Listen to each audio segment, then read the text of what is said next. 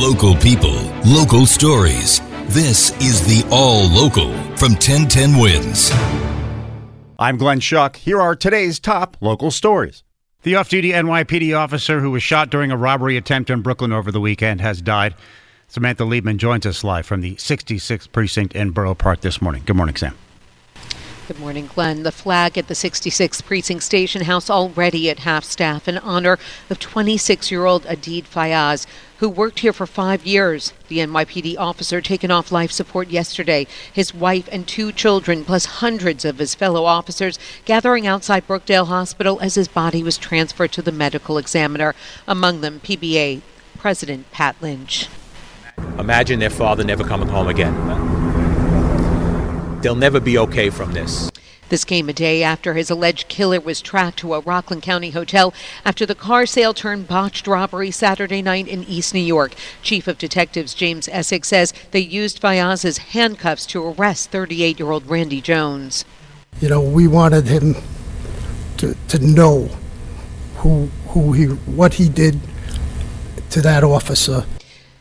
Now, Jones is now charged with murder and attempted robbery. Samantha Liebman, 1010 Wins on 92.3 FM, live in Borough Park. And we wait word on funeral details. Now, as to some other reaction from the mayor, this tweet, Officer Adid Fayaz dedicated his life to keeping his city safe. We lost him to a coward's bullet, but his love for his fellow New Yorkers will endure. His death is a tragedy. There was a brief meeting between George Santos and Senator Mitt Romney before the State of the Union. Apparently didn't go too well for Santos. After Congressman George Santos sat front and center at the President's State of the Union address, Republican Senator Mitt Romney decided to have an exchange of words with Santos. Romney saying, quote, "You don't belong here." I didn't expect that he'd be standing there trying to shake hands with every senator in the President of the United States. Given the fact that he's under ethics investigation, he should be sitting in the back row and staying quiet instead of parading in front of the president and people coming into the room. Santos later tweeted that Romney will never be president, and House Speaker Kevin McCarthy talked about the ethics investigation against Santos, saying there are questions. I expect them to get answered. Santos is accused of numerous campaign finance violations. Santos has said he has done nothing wrong. Sophia Hall, 1010 Wins on 92.3 FM on Long Island. Seems tensions could be rising a bit between the mayor and Governor Hochul following what the mayor says are some steep requests in the governor's budget. Mayor Adams and Governor Hochul have often touted their friendship, contrary to their predecessors. But the goodwill between them is getting tested, as Adams isn't pleased with Hochul's budget plan. The fiscal aspects are concerning to us. The governor wants to help cover the city's migrant costs, looking at sending $1 billion, but it's contingent on Washington doing the same thing. If we look at the history of a Republican-controlled Congress who they don't want to do comprehensive immigration reform, if we're counting on their 30% split, that just doesn't add up. Adams also isn't a fan of Hochul's $500 million request to help rescue the MTA. He says he's making clear to lawmakers that money is tight. We are looking deeply, and every New Yorker would feel the pain of that. Steve Burns, 1010 Wins on 92.3 FM with the mayor on the Upper West Side. Fire tearing through several businesses. A major blaze in Plainfield, New Jersey, broke out about 6:30 last night right downtown in Plainfield on East Front Street. We haven't heard any word of any injuries, but again, a lot of fire. Mara Feldman watched helplessly as her jewelry business was wiped out. She spoke with Channel 7 Eyewitness News. It's heartbreaking.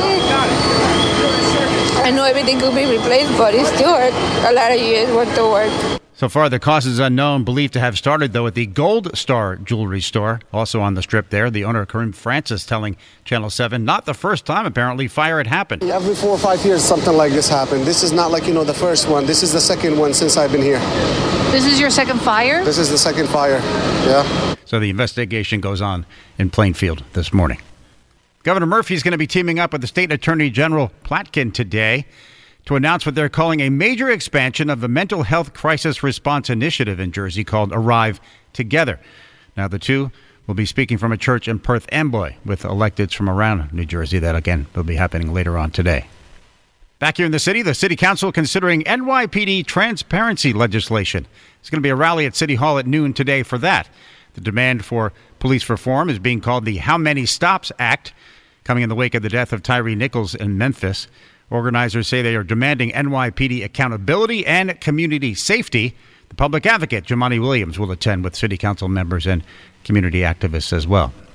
The mayor and DA Alvin Bragg here in Manhattan announcing a crackdown on shops within Manhattan that are selling cannabis illegally. Hundreds put on notice, stop selling the weed or you'll get evicted. Here's the DA. If owners and landlords fail to initiate timely eviction proceedings against these commercial tenants that are in violation of the law or fail to prosecute those proceedings diligently, my office is prepared to take over and pursue eviction proceedings. According to the city, 1,400 shops approximately are selling marijuana in the 5 boroughs illegally. Yesterday's initiative is just targeting Manhattan sellers. Now, stores are prone to robbery because they have a lot of cash with these illegal sales. There's a push to lower the threshold for drunk driving in New York. Yesterday, proponents of lowering that threshold from 0.08% to 0.05%, gathering right at the Capitol building in Albany to urge lawmakers to take some action. They say it'll make roadways safer. On Newsline yesterday, we spoke with Erica Lynn from Mothers Against Drunk Driving. It actually acts as a deterrent for people getting into a vehicle impaired.